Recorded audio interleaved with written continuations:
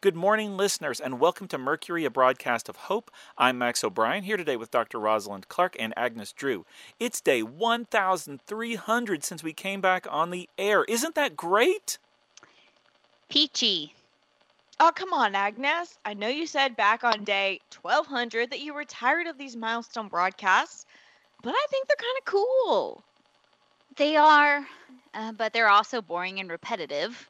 Which listener actually gets a kick out of listening to us stroke our own egos like this? Probably none, which is why I've said about as much about it as I intend to today before we move on to another topic. Wait, really? Yes, really. Well, sort of. Today, I want to talk about other things that have lived a long time. Oh, nice segue. I like it. So instead of talking about how long we've been on the air, we're going to talk about other things that have equally or more impressive lifespans. Exactly. Do we know any? You don't know any? You didn't do any research? The internet isn't a thing anymore.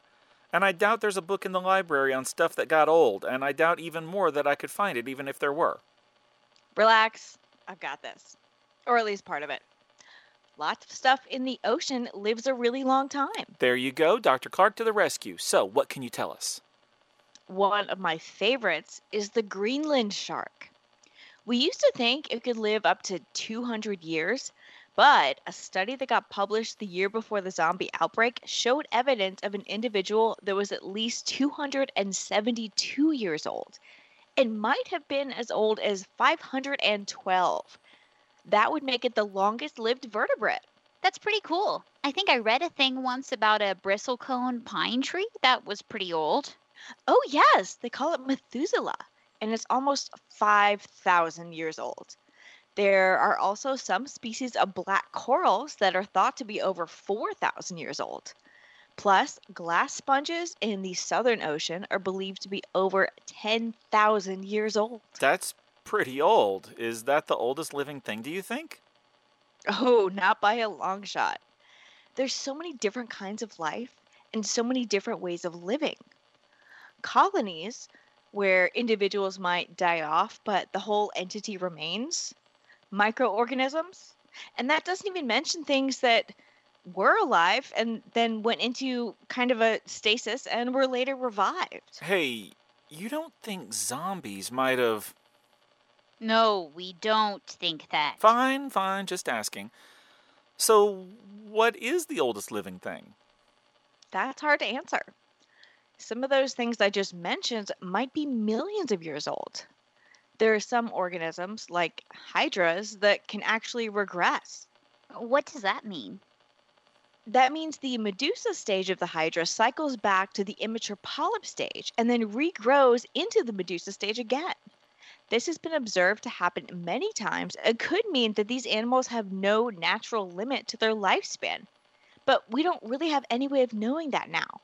It's just theoretical. Something to aspire to for us, though, right? I don't know. I mean, I know we talk a lot about keeping going for as long as we can, but that sort of supposes that we'll eventually reach a point where we can't. What then?